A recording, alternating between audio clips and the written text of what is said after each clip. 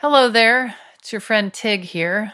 A little while ago, I asked you to write to let me in on some of your brand new beginnings. Here are a couple that I really enjoyed reading.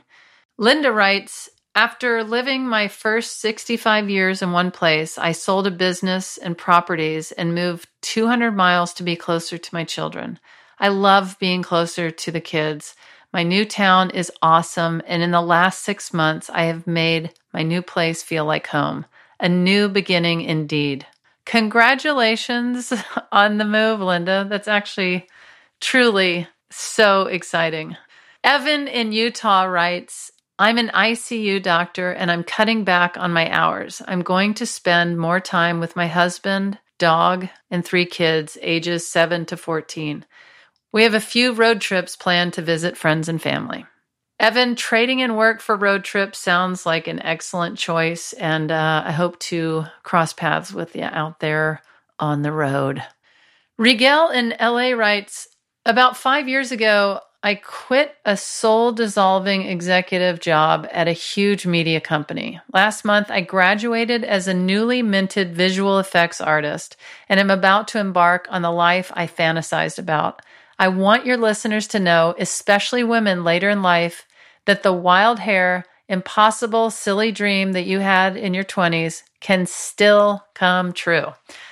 Absolutely they can. And congrats to you on actually doing something about it. A lot of people don't. So I cannot encourage people enough to take a step like that. Thanks for all the messages you sent in. They really filled me with hope for our collective future.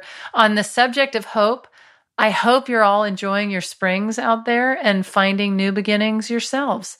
Also, come laugh out loud in the same room as me at one of my live shows. The Hello Again tour continues. tignotaro.com is where you need to go to buy your tickets. Let's start the show now. Oh my God, Tig, are we giving relationship advice right now? Is that what's happening? This is not what I expected. Why not? First of all, I'm honored to be asked this question. This is a lot of responsibility, so I want to get it right. Yeah, it's all resting on you. Okay.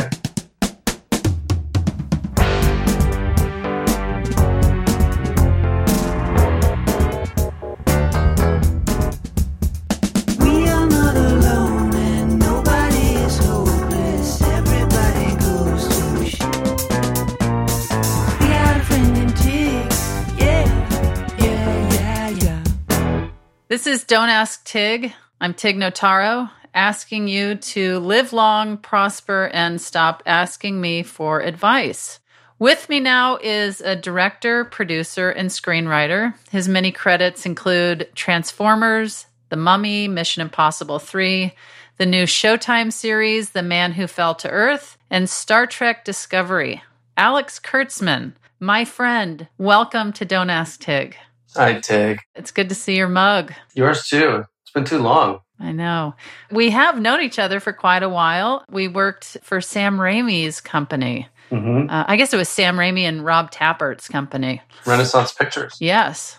1996, I'm going to say. I came in, I think, in 98, maybe. 98.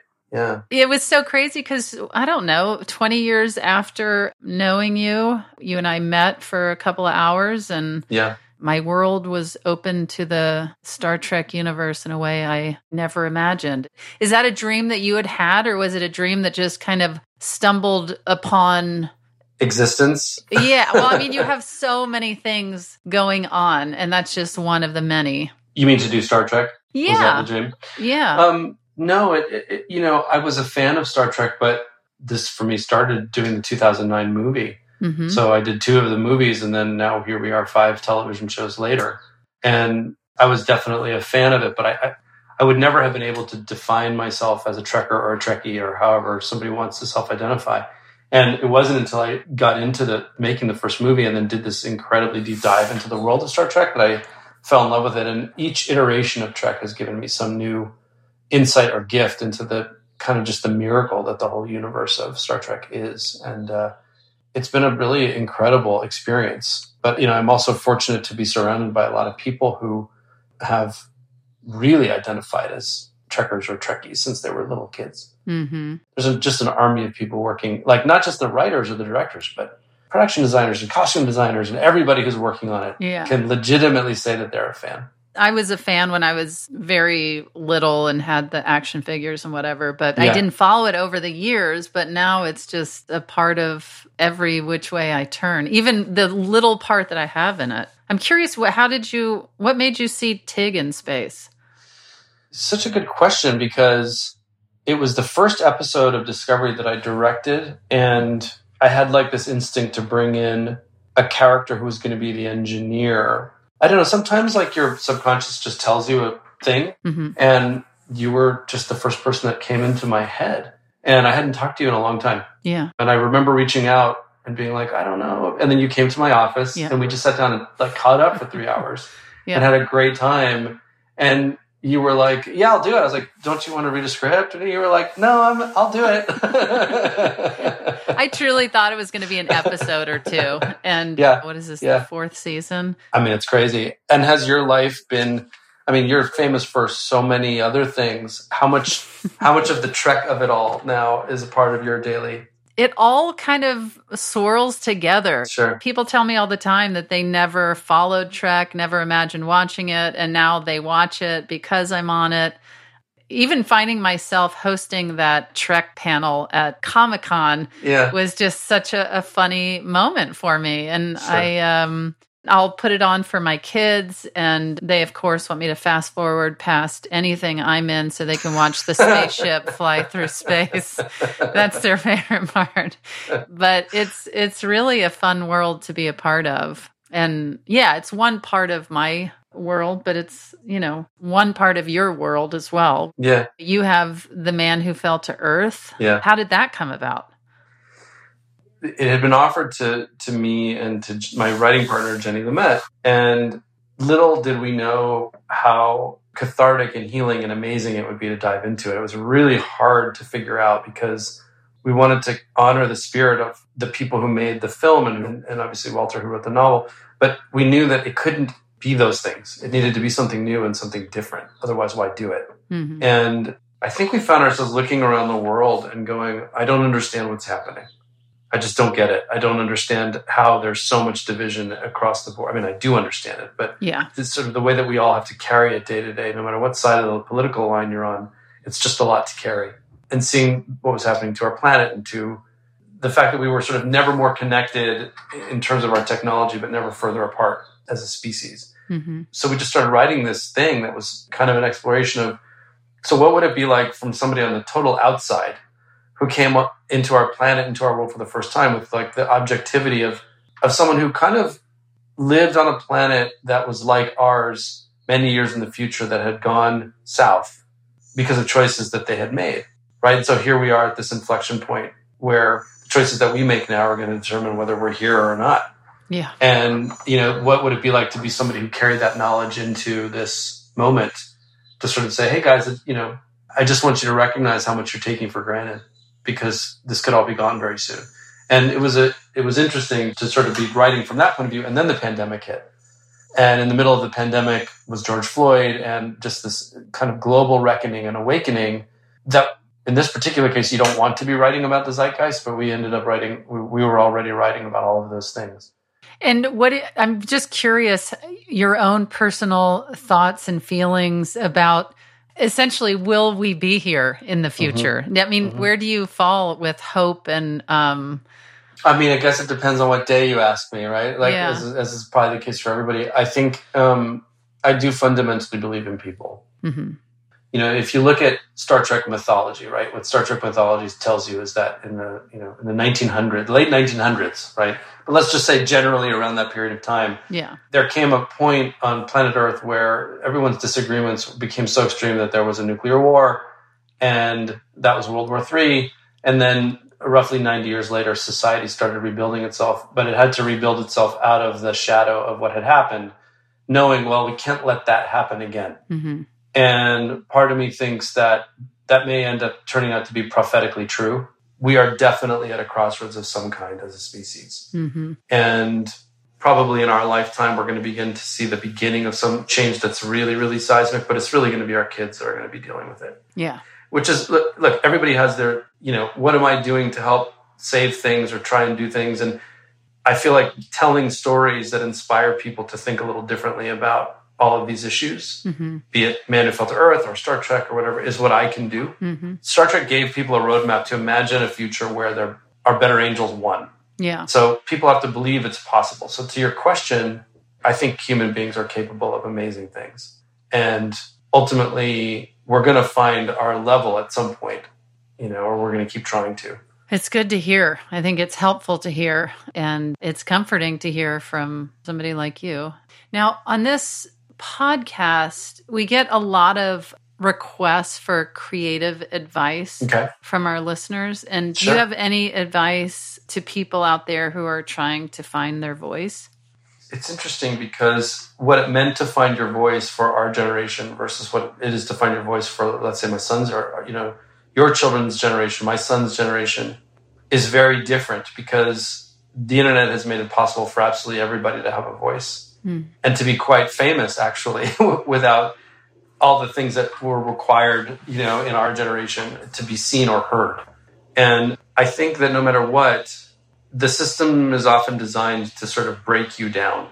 Like whatever is unique or original or special about your voice tends to get whittled away in some form.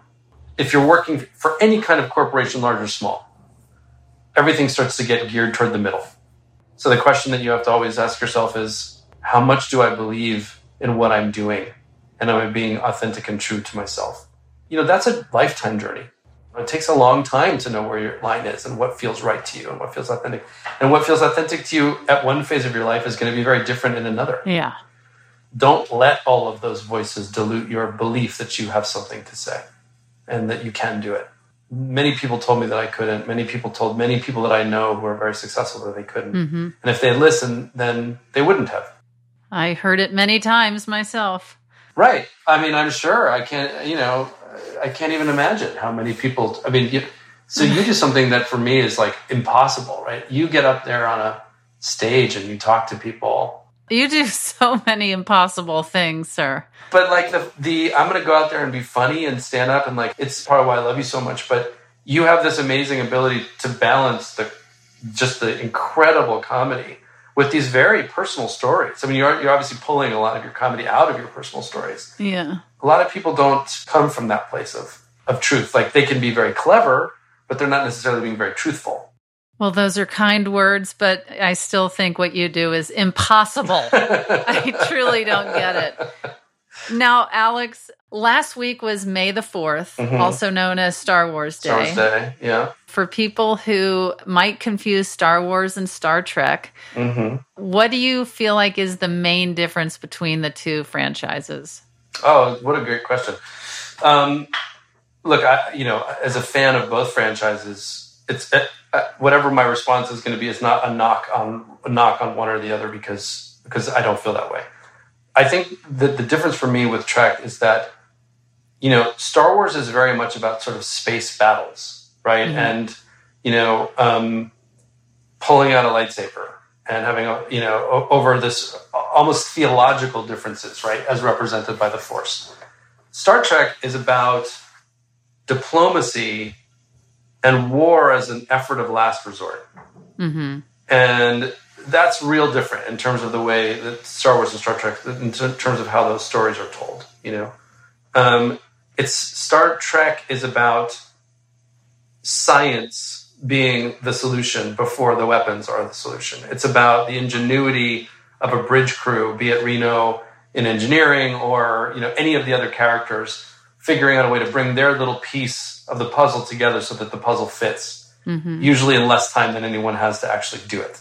And ultimately, I think it is always about, back to your earlier question, and this is really all Roddenberry, just a fundamental optimism that the future is bright and can be bright.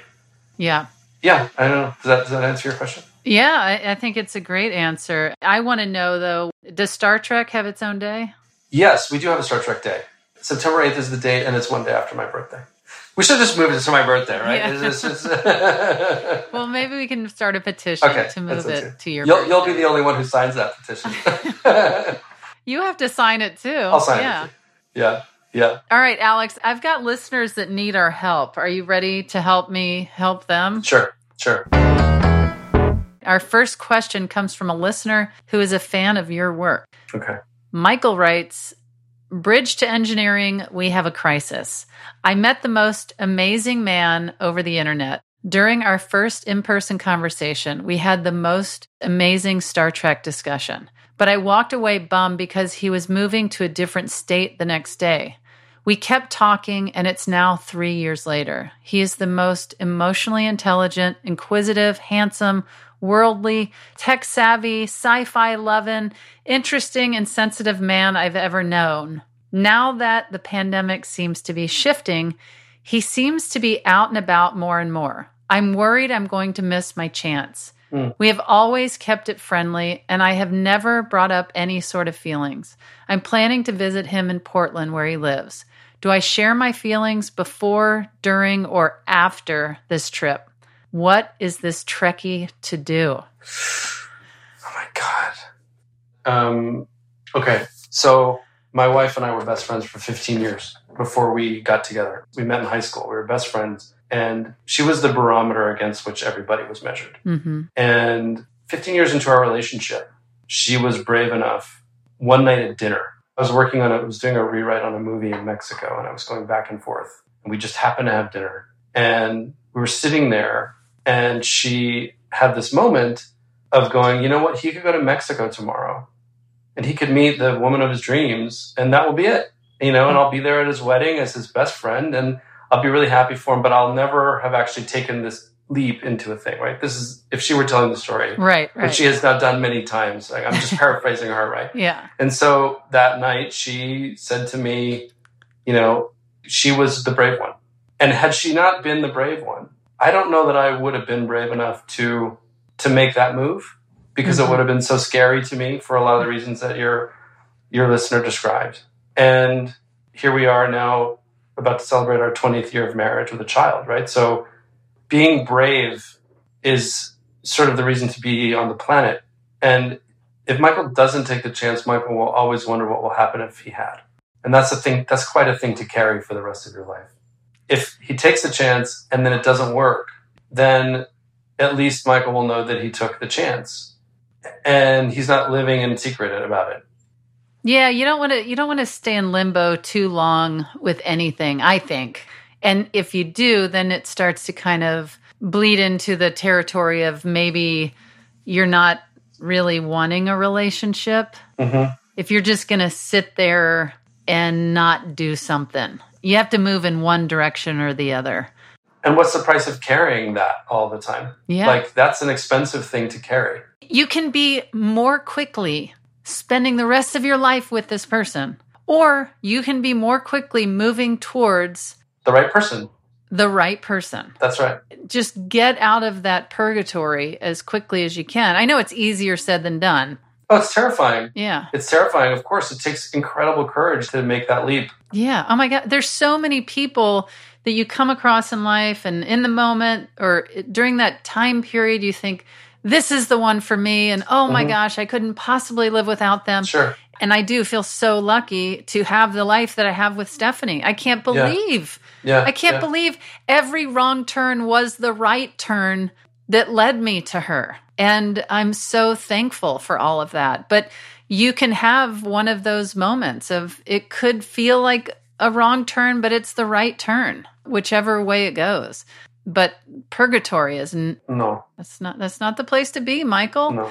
So as a Trekkie, I feel like you really should consider Alex's advice here. So Alex, don't go anywhere. Okay. We'll take a quick break, and then we'll be back with more questions.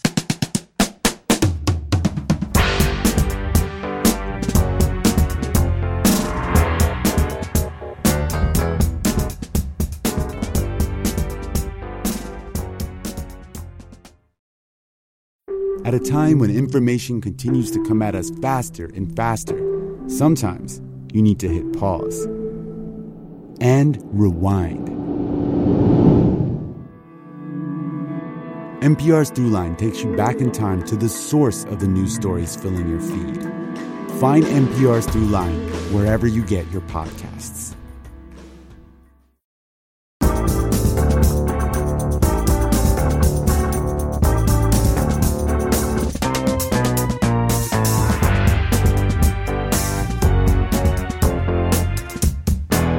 And we're back. Alex, this question was sent to us from the Midwest. Okay. It traveled to us all the way from the Midwest. From the Midwest? Yeah, it traveled all the way to us. Wow. Scratchy in Chicago writes, "Hi, Tig. My partner's rough, dry hands are impacting our romantic time together. 2 years of pandemic-related hand sanitizer use has not been kind to them, and her scratchy touch turns me off. I've tried to get her to apply lotion more often or let me apply it more often, but her hands just won't soften up. Do I tell her about this, or do you recommend a product I can use to help with this problem? Thank you." First of all, I'm not doing a podcast to be recommending products for anybody's scratchy hands. But I feel like you got to tell this person if that's really the issue. But my gut is concerned that there's something deeper going on, because coming at it from a place of compassion rather than like, listen, your dried hands are a real turnoff to me. It's all in the delivery. I think that somebody might be more receptive if somebody came at them with, "Oh my gosh, your hands are, let me put this lotion on you." Not make it, "This is turning me off." Sure. How do you feel? I think the common theme between the last question and this question is being your authentic self with the person that you're with, right? And so I agree with you that there's a lot of solutions to, a lot of very simple and easy and available solutions to how you help somebody. But what is it about? What is it really about? And if you're afraid to tell them for some reason, then that's probably the real question is, why is this thing getting in the way when it's such an easy thing to remedy? Yeah, it shouldn't carry that much weight, because if I saw anybody's hands all ripped to shreds from hand sanitizer, you just tell them. I would genuinely just be like, "Oh my gosh, here, let's try this." Or, "I don't wear hand lotion, but let's find some. That looks like it could, does that hurt? Yeah. Let's figure this out." Yeah. Yeah, I think that's right. And everybody over the last 2 years has had this problem. Yeah. In fact, I'm going to put on hand lotion right now because I need it. Because my hands What is are dry. the brand? Sam gave me... Sam is his wife. Now I'm selling a brand, Tig. Yeah. Am I even allowed to do that? Who cares? Okay. It's called Egyptian Magic, the Ancient Egyptian Secret All-Natural Cream. It's an all-purpose skin cream. And I've had it on my desk for a while because my hands, as is the case with this question, often get dry from the hand sanitizer. Well, there you go. We answered your question, and we suggested a brand of lotion. Which I was like, I'm not suggesting brands of lotion, but I did. Yeah. Scratchy, write us back and let us know if any of this helps. Good luck, Scratchy. Alex, you're a leader, all right? Okay. You know that about yourself. You're a leader. You're a producer, a director. I'm, of course, your leader, but you do lead some. Yes. I go anywhere you tell me to go. Well, this next question will lean on your particular expertise. Okay. Janice writes, "Hi, Tig. I love your show, and it's witty and sage advice. I was wondering if you could help me out. I have been a supervisor for many years at my company, and I feel most people fall into 3 general categories: leaders, followers, and team players. I am finding more and more new hires being onboarded who don't follow into these categories, but more into a group of, I'll do what I want when I want. Do you have any advice on how to deal with this group? I'm at a loss to better motivate them. Thanks." That is a very complicated question with a lot of different tentacles, I think. Well, what's the answer, leader? Oh, boy. One of the first things... Do you run into this? I'm curious. Yeah, versions of it. I mean, I think, some of it is generational, and I say that not in a bad way. I actually think it's a good thing. I think our generation was raised in a much more abusive environment, much more abusive, where it was like, take as much abuse as possible, and hopefully one day after 5 years of taking enough abuse, someone will deign to, tell you got a promotion.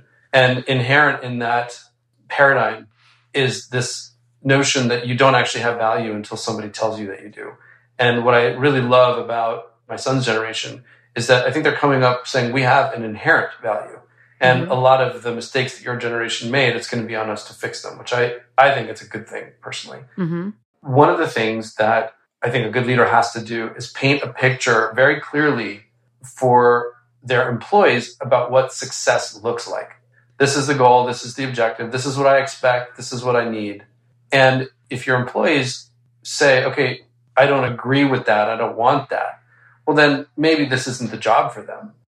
But I do think that it opens the door to a good conversation, because you want people to ask questions, right? A lot of times people are afraid to ask questions because they're afraid that they're going to look stupid or they're going to look like they don't know what they're doing. But in fact, the only way to have somebody become more successful is if they ask questions that clarify the issues for them so that they can deliver successfully. So I think as a leader, part of what you need to do is to be very clear about what you expect and what you need. And if somebody says, okay, I want to do that, but here are the ways that I personally would like to modify that, then it's up to you as a leader to decide, okay, am I going to make these concessions for this person's personality? Because ultimately, even though we may not see everything eye to eye, we're still trying to do the same thing. And if they don't, they're just not the right employee, Yeah. And it doesn't have to be a negative. It's just like, not every job is for everybody. And you're better at some things than others, but the number one job of the leader is to be clear about what you need. It's so crucial. It's so crucial to be clear, to have ongoing conversations, have points in time where there's a planned check-in, conversation. And I know for myself, I'll reiterate, if this is not good for you, if this job does not work for you, after all of the clarification, let me know. Because I'm not taking this personally. I just need this job done. I just need this job done. And if you cannot do it, please be clear with me so I can get someone who will do the job. That's right. In fact, if you're not clear, then it does become personal for both people, because one person feels unheard and one person feels unseen. Yeah. And then you're in a bad place and it becomes personal when in fact it could have just been one simple, easy conversation. Right. Where you say, this is what I expect. Okay, this is what I can do for you and this is what I can't do for you. And then you negotiate that and you figure out where your common ground is and then you do that. Janice, there you have it. From two leaders, right? Am I a leader? Yes. It's weird. You end up... You are. Yes, in ways. It's a weird thing to, write jokes and then all of a sudden you're a boss. Sure. I think it's the same thing. You're a writer, but suddenly you have to be a showrunner. Yeah. Those are different jobs. Yeah. They're just very different jobs. But what you do comes with a tremendous... You have to lead a lot of people. Yeah. It's a crazy world. Alex, our last listener question is about music. Jackson writes, Tig, I have enjoyed your quote-unquote sweet spot playlist and discovered songs I love by listening to it. Alex Jackson's referring to an exclusive Spotify playlist I created especially for listeners that support this show. Do you think you'll ever share another one? Can you share a preview of a song or two that you'd put in the next one? Is there anything you've been listening to, Alex? Anything you would share or put on the playlist? Well, music is a huge, huge part of my writing process. And during the pandemic, we all had a lot more time to sit around and listen to Spotify. And I started a playlist in early 2020. That was the Man Who Fell to Earth playlist. And it is now 20 hours long. Oh my gosh. Every day it was a song that was either inspiring me to write that day. A lot of the music ended up in the show. That's the playlist that I keep building on. That's nice. I would love to hear it. Yeah, anytime. A friend of mine turned me on to the singer Sarah Bareilles. Yeah. She has a song, Someone Who Loves Me. And I just really, really fell for that song. Yeah. It's kind of sad but hopeful, and it kind of reminds me of these pandemic times of struggling and having somebody that really is a rock for you. So I would say check that song out. We just did an episode with Phoebe Bridgers, I mean, pick any song of Phoebe's as far as I'm concerned. Amazing. So, Jackson, great question. Listeners, write in and let me know what song you just can't stop listening to. And Alex, we have one last thing to do before the end of the show. A lot of your films and TV shows center around brave, heroic characters, which is why the final segment I've chosen for you is one we will call Don't Ask Your Heroes.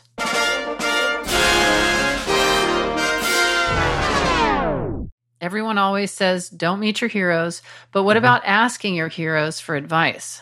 Don't Ask Your Heroes is the part of the show where we imagine what your hero might have to say about a particular question that's on your mind. Alex, if you had to name one person, who would you say is your hero? God, that's like an impossible question. My hero. I mean, the reason that it's such a hard question to answer is because there are so many like parts of one's life that in which someone can be a hero, right? So it's not like there's a single area where I have like the one person. I mean, there's so many different people. Mm-hmm. So the question you're asking is, who would I ask a question of? I would ask Steven Spielberg what the secret key to directing is. And what do you think Steven Spielberg would say? I think he would say that the key is listening. Mm-hmm. And I think he would say that the key is to be so prepared as the director that you throw everything away in the moment when you see the magic that shows up on set. Mm-hmm.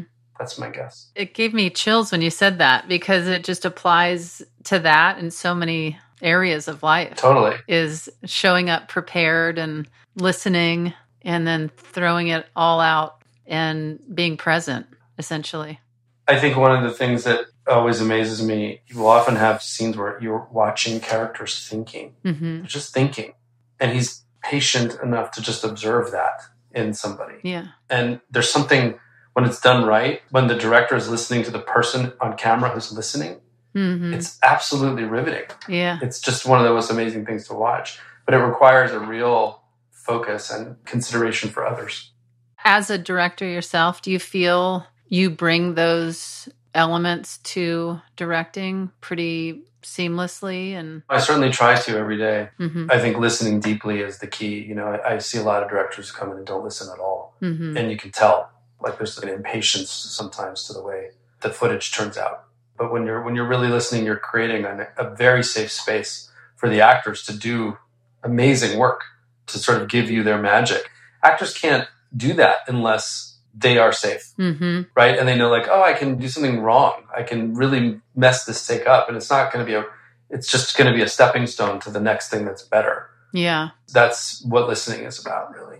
And certainly when it comes to human beings, I'm amazed. I mean, look, you have to listen very carefully on so many different fronts, right? Because your comedy is observational. So there's a deep listening required to even come to be able to the place where you can make the joke because you've had to observe the situation first.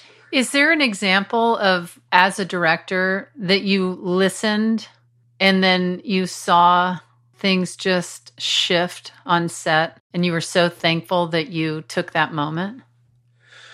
Yeah, I mean, the truth is that if you're doing it right, that kind of happens in every single take, right? To a lesser or greater extreme. Mm-hmm. But there definitely are moments where like an actor can like get in their head, right? And that's the worst place. What's the saying? Like, get in your head, you're dead, right? Like when you have to give a performance that's authentic and real, you have to step into someone else's shoes and be so present in the moment. And so I think that oftentimes listening is the most important thing because sometimes you have to find a way to pull the actor out of their head. And you can only do that if you're really listening to the problem. Right. So sometimes it's as simple as saying, I need you to go do 25 jumping jacks right now.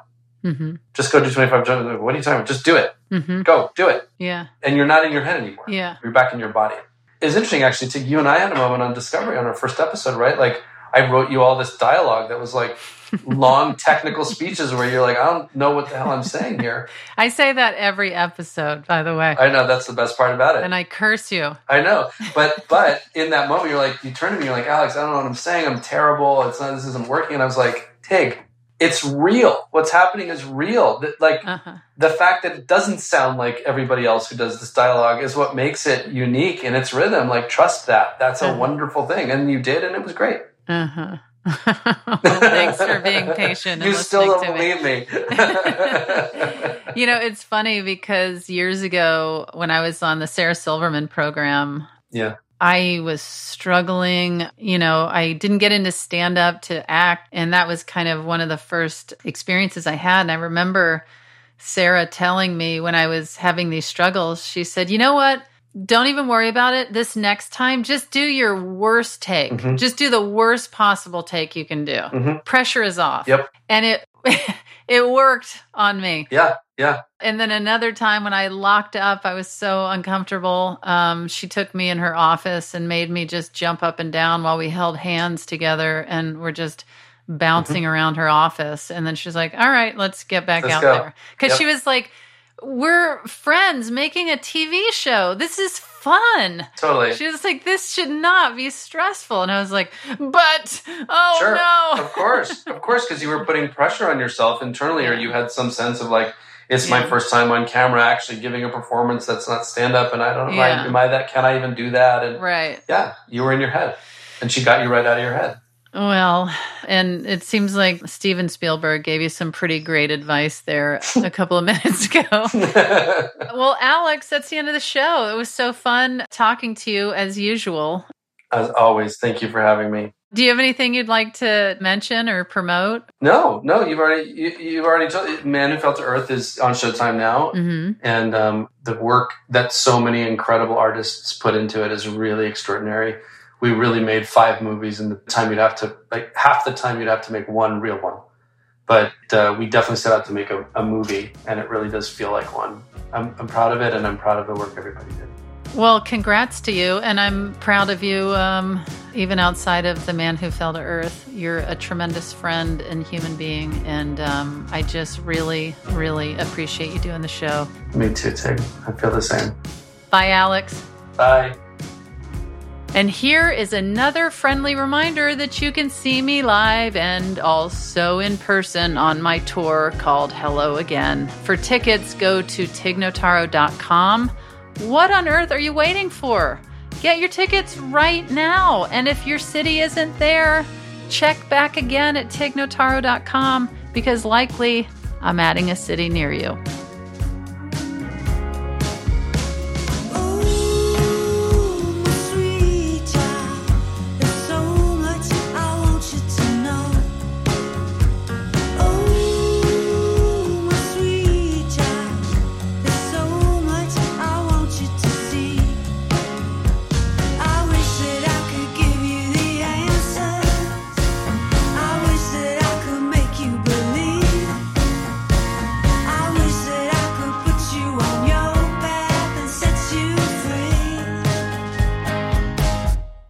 That's what your heart is for.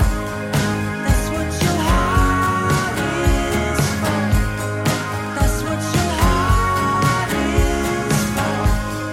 Listen to your heart. Don't Ask Tig is hosted by me, Tig Notaro. It's produced by Thomas Willett, Shayna Deloria, and Ryan Lohr. Our executive producer and editor is Beth Perlman.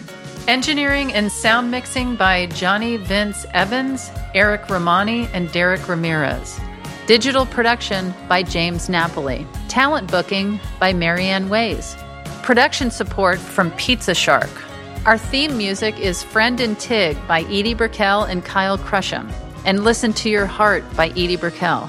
Special thanks to Hunter Seidman.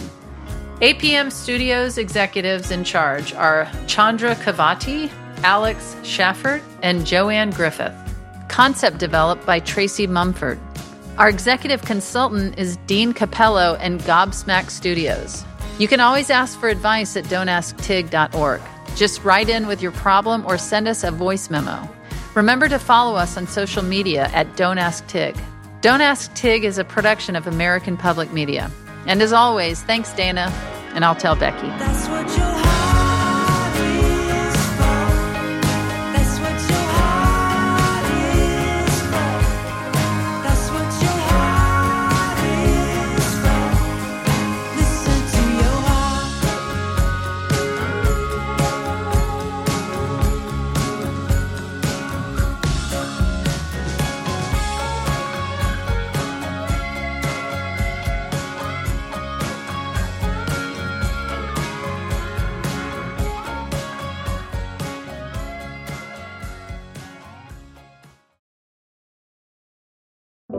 Hi, I'm stand-up comedian and sex symbol Tig Notaro.